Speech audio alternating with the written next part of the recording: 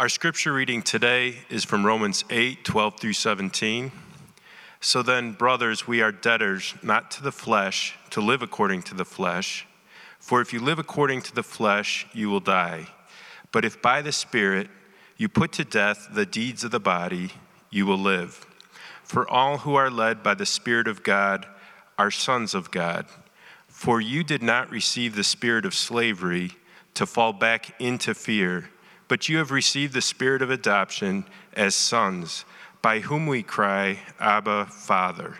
The Spirit himself bears witness with our spirit that we are children of God, and if children, then heirs, heirs of God and fellow heirs with Christ, provided we suffer with him, in order that we may also be glorified with him. This is the word of the Lord.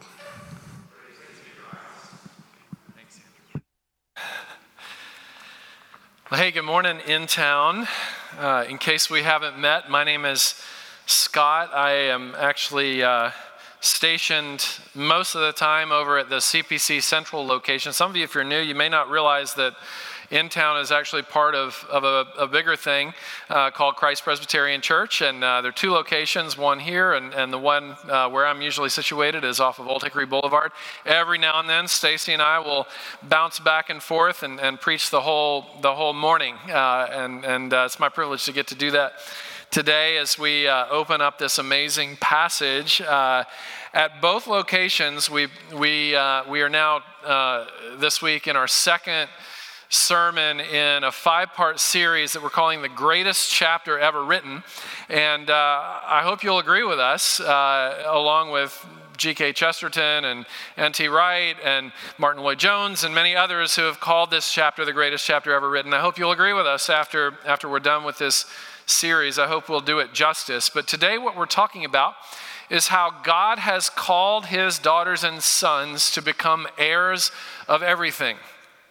We have a huge inheritance that is waiting for us, but that's also ours right now. And so I just want to dive into that. But I want to get the awkward part, the potentially awkward part out of the way first, where it says in verse 14, all who are led by the Spirit are sons of God.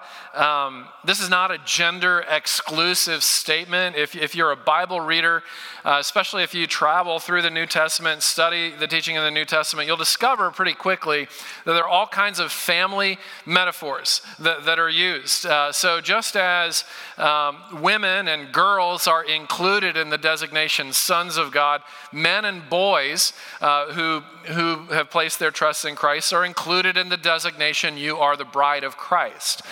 These are various ways that God is trying to get across to us how he wishes to relate to us as his kids. And so what I want to do today is to start with an excerpt from J.I. Packer, and he said this: if you want to judge how well a person understands Christianity, find out how much he makes of the thought of being God's child and having God as his father. If this is not the thought that prompts and controls his whole outlook on life, he doesn't understand Christianity very well. And so today what I want to do is to help us understand Christianity very well by unpacking just a little bit, just a few slivers of what it means to belong to God as our Father. This is a set of riches that's inexhaustible, and so to a million points that could be taught, I'm going to just teach 4. We're heirs of his tenderness, we're heirs of his discipline, we're heirs of his love, and we are heirs of his blended family. So we'll start first with his tenderness. His tenderness is already something that we have access to through faith in Jesus Christ. Verse 15, you did not receive the spirit of slavery to fall back into fear, but you have received the spirit of adoption as sons, by whom we cry, Abba, Father. So these are 2 words. The word for father is a Greek word, pater. The word for Abba is an Aramaic word, Abba. And I'll get into the significance of that Greek-Aramaic distinction momentarily, but what I want to say first, especially having to do with this word Abba, is that this is an intimate address. It's the cry that small children would make to a trusted father when they know that the father has their best interest in mind and is committed to protect them and shield them and hold them and so on. Our equivalent in English might be something like Papa or Daddy. And before we move on, it's important to understand that to Jewish ears, particularly those who were schooled in the Old Testament, to Jewish ears in the first century, using a name like Abba, like Papa, like Daddy, to address God would have been seen as irreverent and even blasphemous. No ancient Jew would dare use the word Abba in reference to God. You may or may not know this, but when Jewish communities gather together and read from the Old Testament scriptures, whenever they would come across the name Yahweh, which is the covenant name for God, it's the most dominant name in the Old Testament for him, they would replace that word Yahweh with Adonai. And whenever scribes would be copying, they didn't have photocopiers or email or digital attachments and PDFs. They copied everything with hand or by hand. And so whenever a scribe would come across the name Yahweh, they would actually remove a couple of letters because they did not believe they were worthy to write out the whole name. So just a passing thought, maybe we could recover some of that reverence for the nature and character of God. Maybe there's an awestruckness that we are missing out on because we have chosen to emphasize only the lamb-like attributes of God and not consider the lion-like attributes, i.e., he is a consuming fire. He's a consuming fire. He still is, always has been. He never changes. So ancient Jews would never call God Abba because he's too transcendent, he's too holy for human lips to speak or for human hands to write about. On the Day of Atonement, Yom Kippur, right, they would send the priest into this little area in the temple, this little enclosed area called the Holy of Holies, to offer sacrifices on behalf of the people. And they would tie a rope around the priest's waist in case he was struck dead in the presence of God. Back in the book of Judges, we see an instance where a man named Manoah and his wife are given a brief glimpse, kind of like a solar eclipse, brief glimpse of God. And Manoah immediately and impulsively turns to his wife and says, "Prepare to die because we've seen the Lord." So there was an awestruckness that wouldn't even dare write or say the name of Yahweh. And now you have these Christians coming in with the audacity to call him Abba, to call him Daddy, Papa.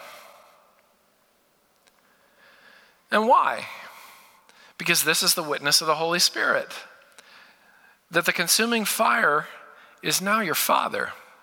The fire is your Father. You have received, as it says in verse 15, adoption as sons, which calls you into an intimacy that compels you to cry to him, Abba, Father. Because that same Spirit is bearing witness to your spirit that you are a daughter, that you are a son of the Most High God. How could this have been made true? How can this God who, as the scriptures say, lives in unapproachable light, all of a sudden be so accessible, so tender, so safe? How could this be? Well, it's this little phrase that Paul uses umpteen times in his letters. This is a phrase he uses more than any other phrase. You are in Christ. You're in Christ. Or here it says you're heirs with Christ. Basically, the summary is this: his life is now our life. The perfection that is the life of Christ, the glory and holiness that is the life of Christ now covers us. We are clothed by faith in him in the righteousness of Jesus Christ. And so when God looks at you, all he sees is the perfection and beauty and glory of Jesus. On your best day and on your worst day, he sees that perfection because you're covered with it. But we're also heirs of his death, right? Because not only did he live the life that we should have lived, but didn't he died the death that we would have had to die. Complete separation, God turning his back on us. That's what's due to us, and Jesus went through that in our stead so that there's no shame, no guilt, no history being held against us anymore. As it says from our passage last week, there is therefore now no condemnation for those who are in Christ. Isn't it beautiful? Romans 8 begins no condemnation, and then it ends no separation. I'm convinced that nothing in all creation will ever be able to separate you from the love of God that's in Christ Jesus. So this is how it's true. We are fellow heirs with Jesus Christ. And just to tease you a little bit for the message that Stacy will be bringing next week, we also share Jesus' future.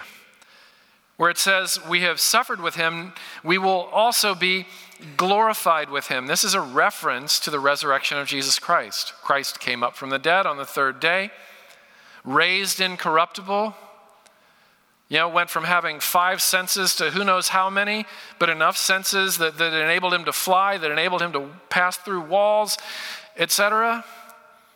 We can't imagine, our future is unimaginable. But what we do know about resurrection is this. Particularly for the anxious person inside of us, for the sufferer that is inside of us, for that part of us that wants to say with Macbeth, life is a tale told by an idiot, full of sound and fury and signifying nothing.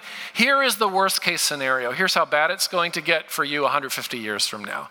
Resurrection, everlasting life. That's your long-term worst case scenario. This is an incredibly hopeful text. So the starting point is this. Do you fear God?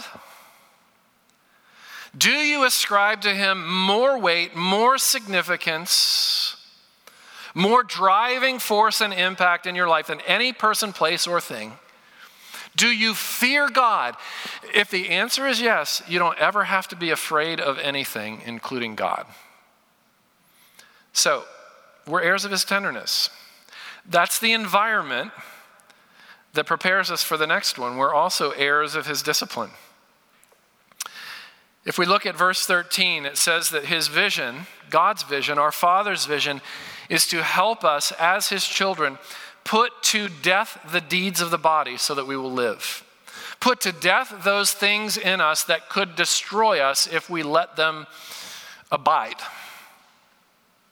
God is a participant, an initiator of the expelling of every kind of sickness in our lives, whether we're talking about physical malady or spiritual malady or psychological or spiritual.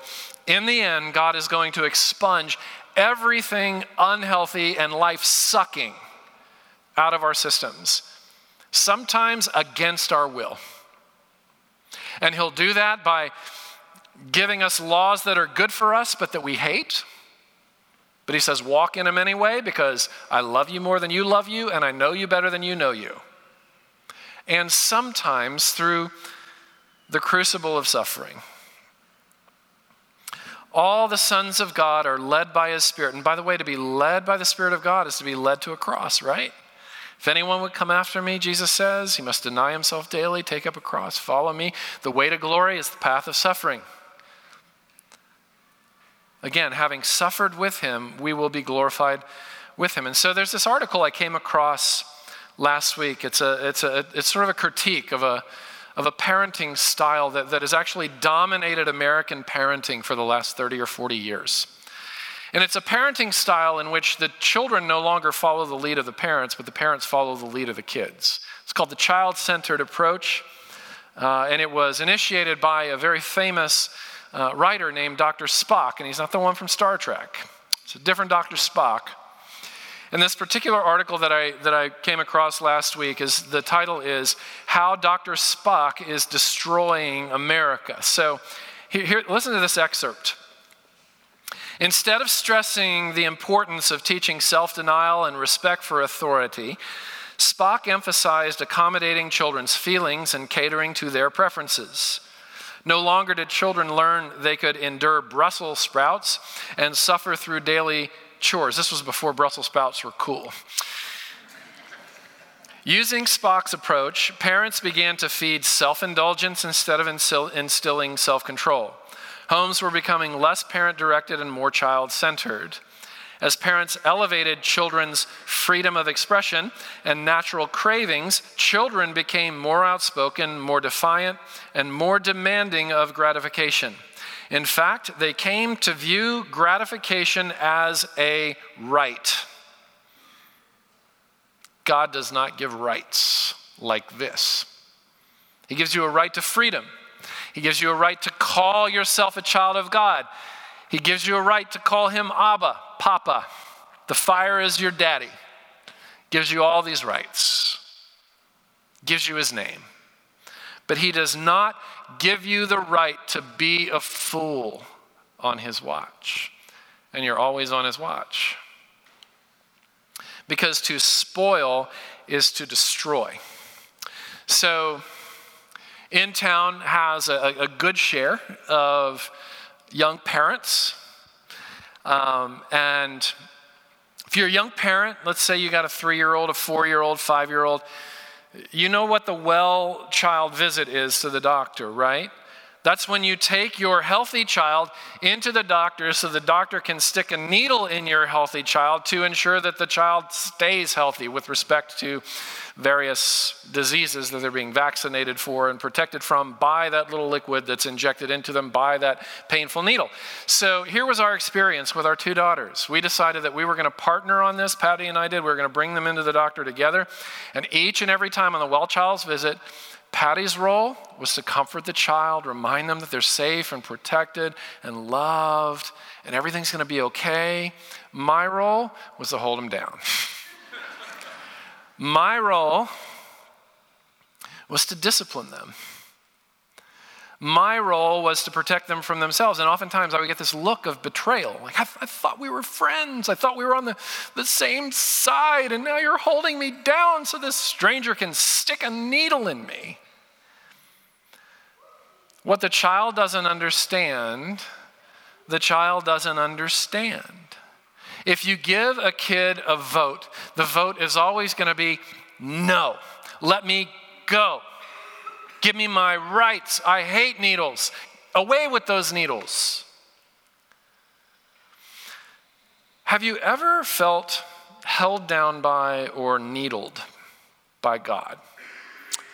Have you ever had this momentary shift go on in your heart? Or maybe it's a long-term shift where God, who you thought was on your side, has become an enemy, has become a betrayer to you because of some set of circumstances or because of some path that he's called you to walk so clearly in the scriptures, and you just don't want to go there. You ever feel held down, needled by God? Is it because he's against you, or is it because he's for you? God is aggressive against our foolishness because he is fiercely protective of our health and our life. You know, John Owen, the late Puritan, said, always be killing sin, or sin will always be killing you. Foolish hearts need a tender father who is also tough, who doesn't follow the Dr. Spock model of child-centered parenting, declaring peace, peace when there is no peace, affirming entitlement, feeding entitlement. No. God loves us enough to remind us how foolish we can be. And sometimes he has to show us that he loves us more than we love ourselves. and he knows us better than we know ourselves, and sometimes we don't find that out until it's in retrospect. But eventually, wise hearts become awakened to the wisdom of God in these things. So we're heirs of his tenderness, heirs of his discipline, heirs of his love, heirs of his affection, heirs of his passion, where it says we cry, Abba, Father. There's a Greek verb here that's translated we cry. It's a bold cry. It's a cry of enthralled intimacy. John Stott wrote about this Greek verb this way. The Greek verb for we cry, kradzo, is such a strong one that it expresses a loud, spontaneous, emotional ejaculation. We say that word in church? There's no other word. You ever read the Song of Solomon? It is an endorsement of beautiful sexual expression inside a marriage.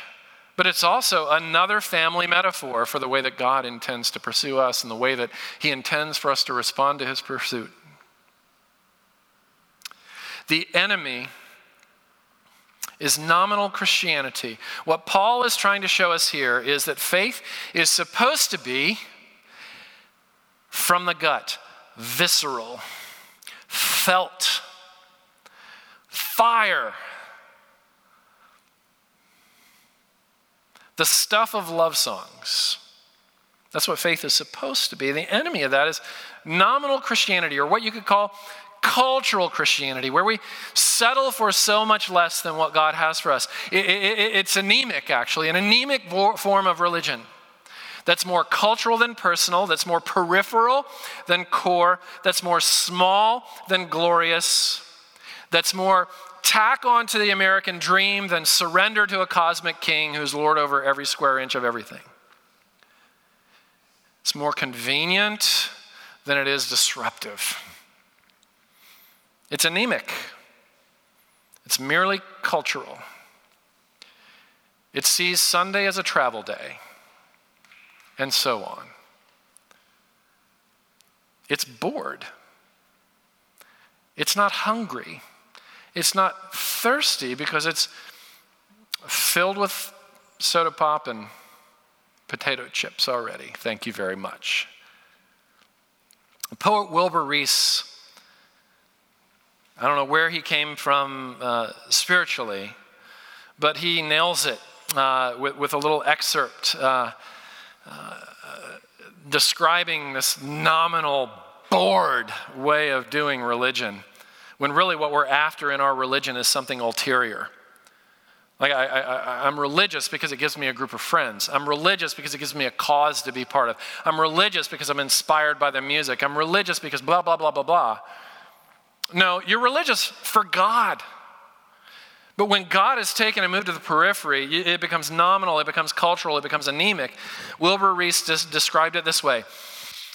I would like $3 worth of God, please. Not enough to explode my soul or disturb my sleep, but just enough of him to equal a cup of warm milk or a snooze in the sunshine. I don't want enough of him to make me love a black man or to pick beets with an immigrant. I want ecstasy, not transformation. I want the warmth of the womb, not a new birth. I want a pound of the eternal in a paper sack, please. I would like to buy $3 worth of God. Scripture knows nothing of this.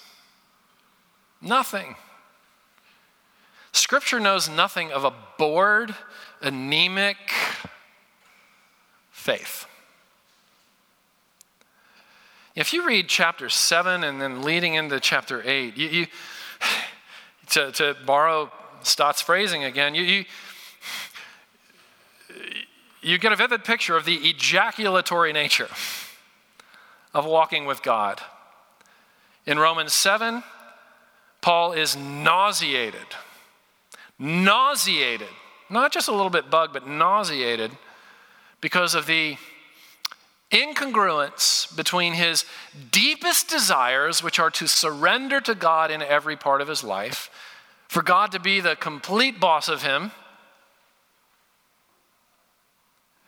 and his actual thought life and the coveting and always wishing for more and never being satisfied with having God, never being satisfied with the reality that everything minus Jesus is nothing and Jesus plus nothing is everything, like just getting complete amnesia about that. And he gets nauseated at these patterns in his life of forgetting the riches that are his.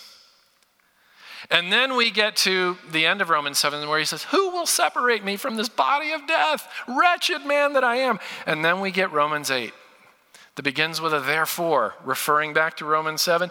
There's now no condemnation for those who are in Christ Jesus. It starts with no condemnation, ends with no separation.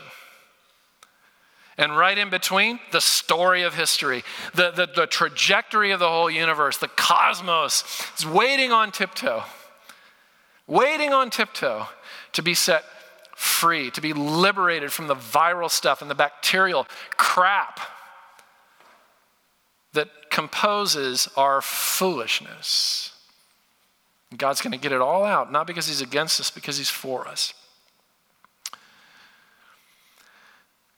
So heirs of his love, that's kind of what his love looks like. I want passion, I want some fire, and I'm going to stir it in you, and it's going to come and go, and it's going to ebb and flow. But there's going to be a fire there because the Holy Spirit's in you. Boredom and being filled with the Holy Spirit are incompatible realities. Finally, heirs of his blended family. This is radical, and we don't see it as radical until we understand the fuller context of who Paul is, who he's writing to, and so on. But this passage represents a global family of all shapes, sizes, cultures, and colors. And the urgency in Paul's writing is this: the time to embrace it is now.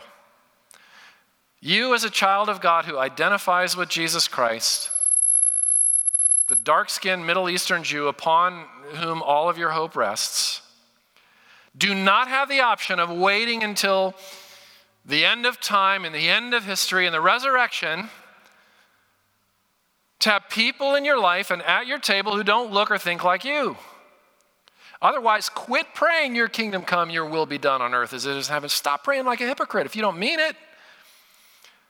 What God intends to do is to colonize the earth with pockets of his daughters and sons who live toward the future in the present so that the world will look and see and glorify our Father in heaven. How do they do that? How do they reconcile like that? How do people who vote differently go on vacations together? How does that happen?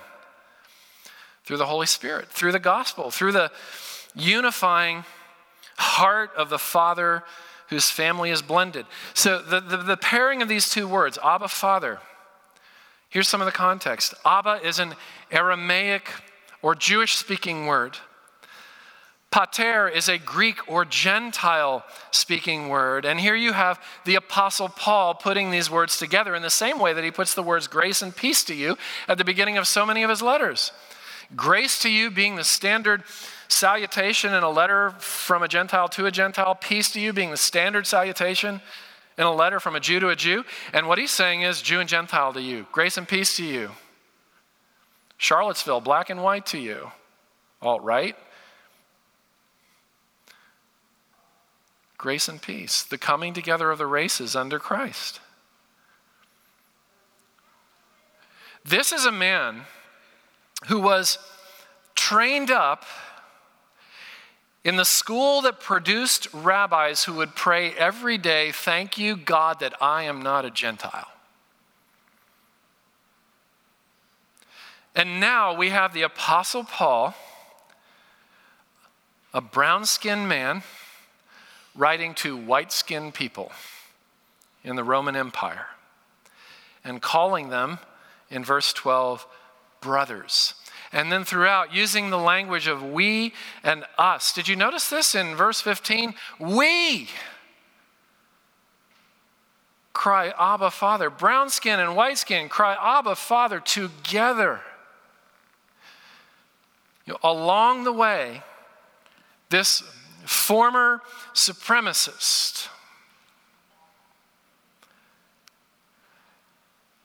had welcomed the disruption of God to his ethnic sensibilities and had awakened by the work of the Spirit to the fact that you cannot simultaneously love God and continue to curse those who bear his image. You can't claim to follow the narrow path and maintain a narrow embrace. Because the narrow path leads to a broad embrace, if it's the narrow path of Jesus. So I assume most of you were probably staying in touch with the news in Charlottesville, Virginia, just yesterday. So a lot of white supremacists, mostly men, descended on Charlottesville for a rally. And what they're protesting is that Charlottesville has recently made the decision to remove certain relics from its public spaces that represent racial oppression and racial injustice from the past. And so, I don't know how many white supremacists descended upon Charlottesville to take our country back. And it amazes me sometimes. Does it amaze you how ironic it is? Because so many of them were claiming the name of Christ as they came in to take their country back as white men, with their hiles and with their words of hatred. Do you ever consider how ironic it is that over the course of history, even now, that in the name of Christ, hatred of Jews has been perpetrated even though Jesus was a Jew? And hatred of people of color has been perpetrated even though Jesus was a person of color. Well, that's just extremism. Okay, before I, Scott Sauls, call this extremism, I have to, like Paul did, invite the Holy Spirit to disturb my own sensibilities. Am I the least bit disturbed that the Jesus of most children's Bibles and most movies that represent him is a decidedly Caucasian Jesus? Am I the least bit disturbed by that? Do I correct this revisionist approach to history and the illustrations and such with my children as I read through the children's Bibles with them? Do I feel compelled to correct these things with my children? Do I have the courage? Do I have the courage as a pastor to name my own apathy, my own implicit racial biases that really has been so much of the air that I breathed all my life and the water that I've swam in all of my life, kind of like a frog in the kettle thing. You just get so used to it, you don't even notice anymore. Does it bother me that a person of color typically has to work 3 times as hard to become a candidate for an executive position? Does it bother me that even though less than 5% of children under the age of 5 in the United States are white, the majority is now the minority? Does it bother me that even still, when I flip on the TV, when I go to the movie theater, completely dominated by Caucasian power? Does it bother me at all? Does it bother me that I live in a city that is filled with rock walls that were built by black slaves? Does it bother me that the neighborhood that I live in was a plantation? Does it bother me that there are scores of black men, women, and children buried at the entrance of my neighborhood? Does it bother me at all? Does it bother me that the relics are still there in my city, representing a world in which it was the role of a black person to support and to serve, and it was the role of a white person to be important and to run things? Does it bother me?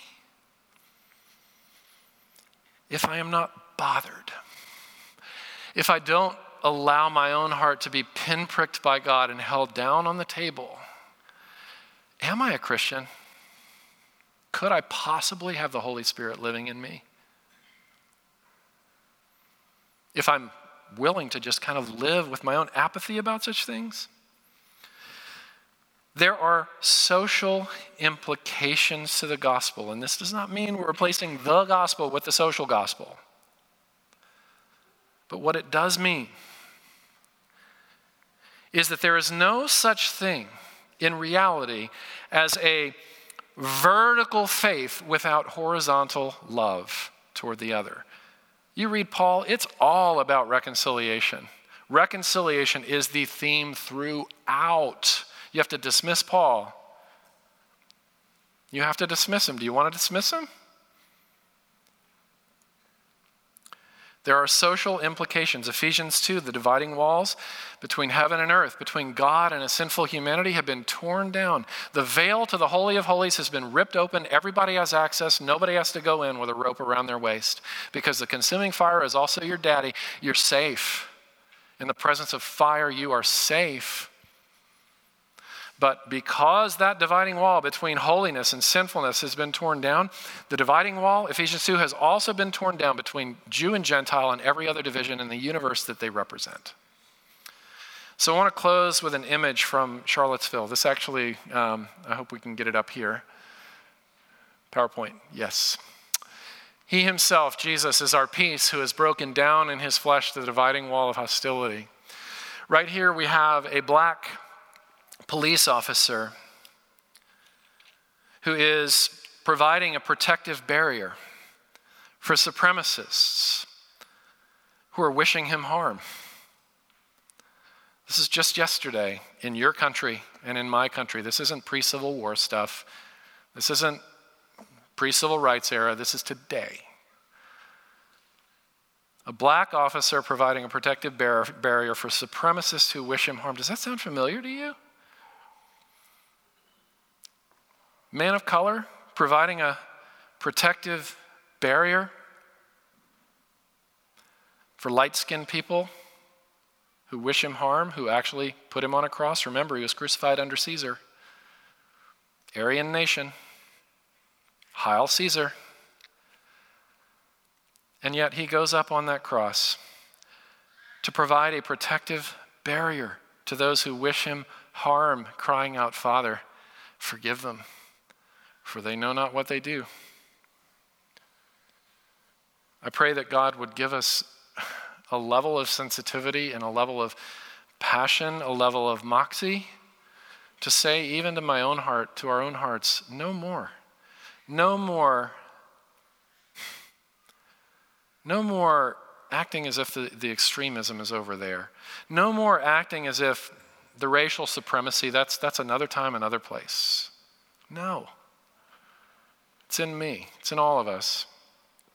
But then the final question is, because of this protective barrier that's been provided for us by a dark-skinned Middle Eastern first century poor man who was a refugee, lived the good part of his life homeless, and when he was preaching about the ends of the earth, taking the gospel there, he was thinking of us. Like all of this is true, then really there should only be one kind of supremacy that we elevate, and that's the supremacy of Christ. I don't think it's any coincidence that he was born into a light brown culture. Because if you blend all the different cultures and colors, you get something really close to light brown. Maybe even the skin of Jesus is a prophetic word of such a vast inclusion in his blended family. We are heirs. Let's live like it. Let's pray.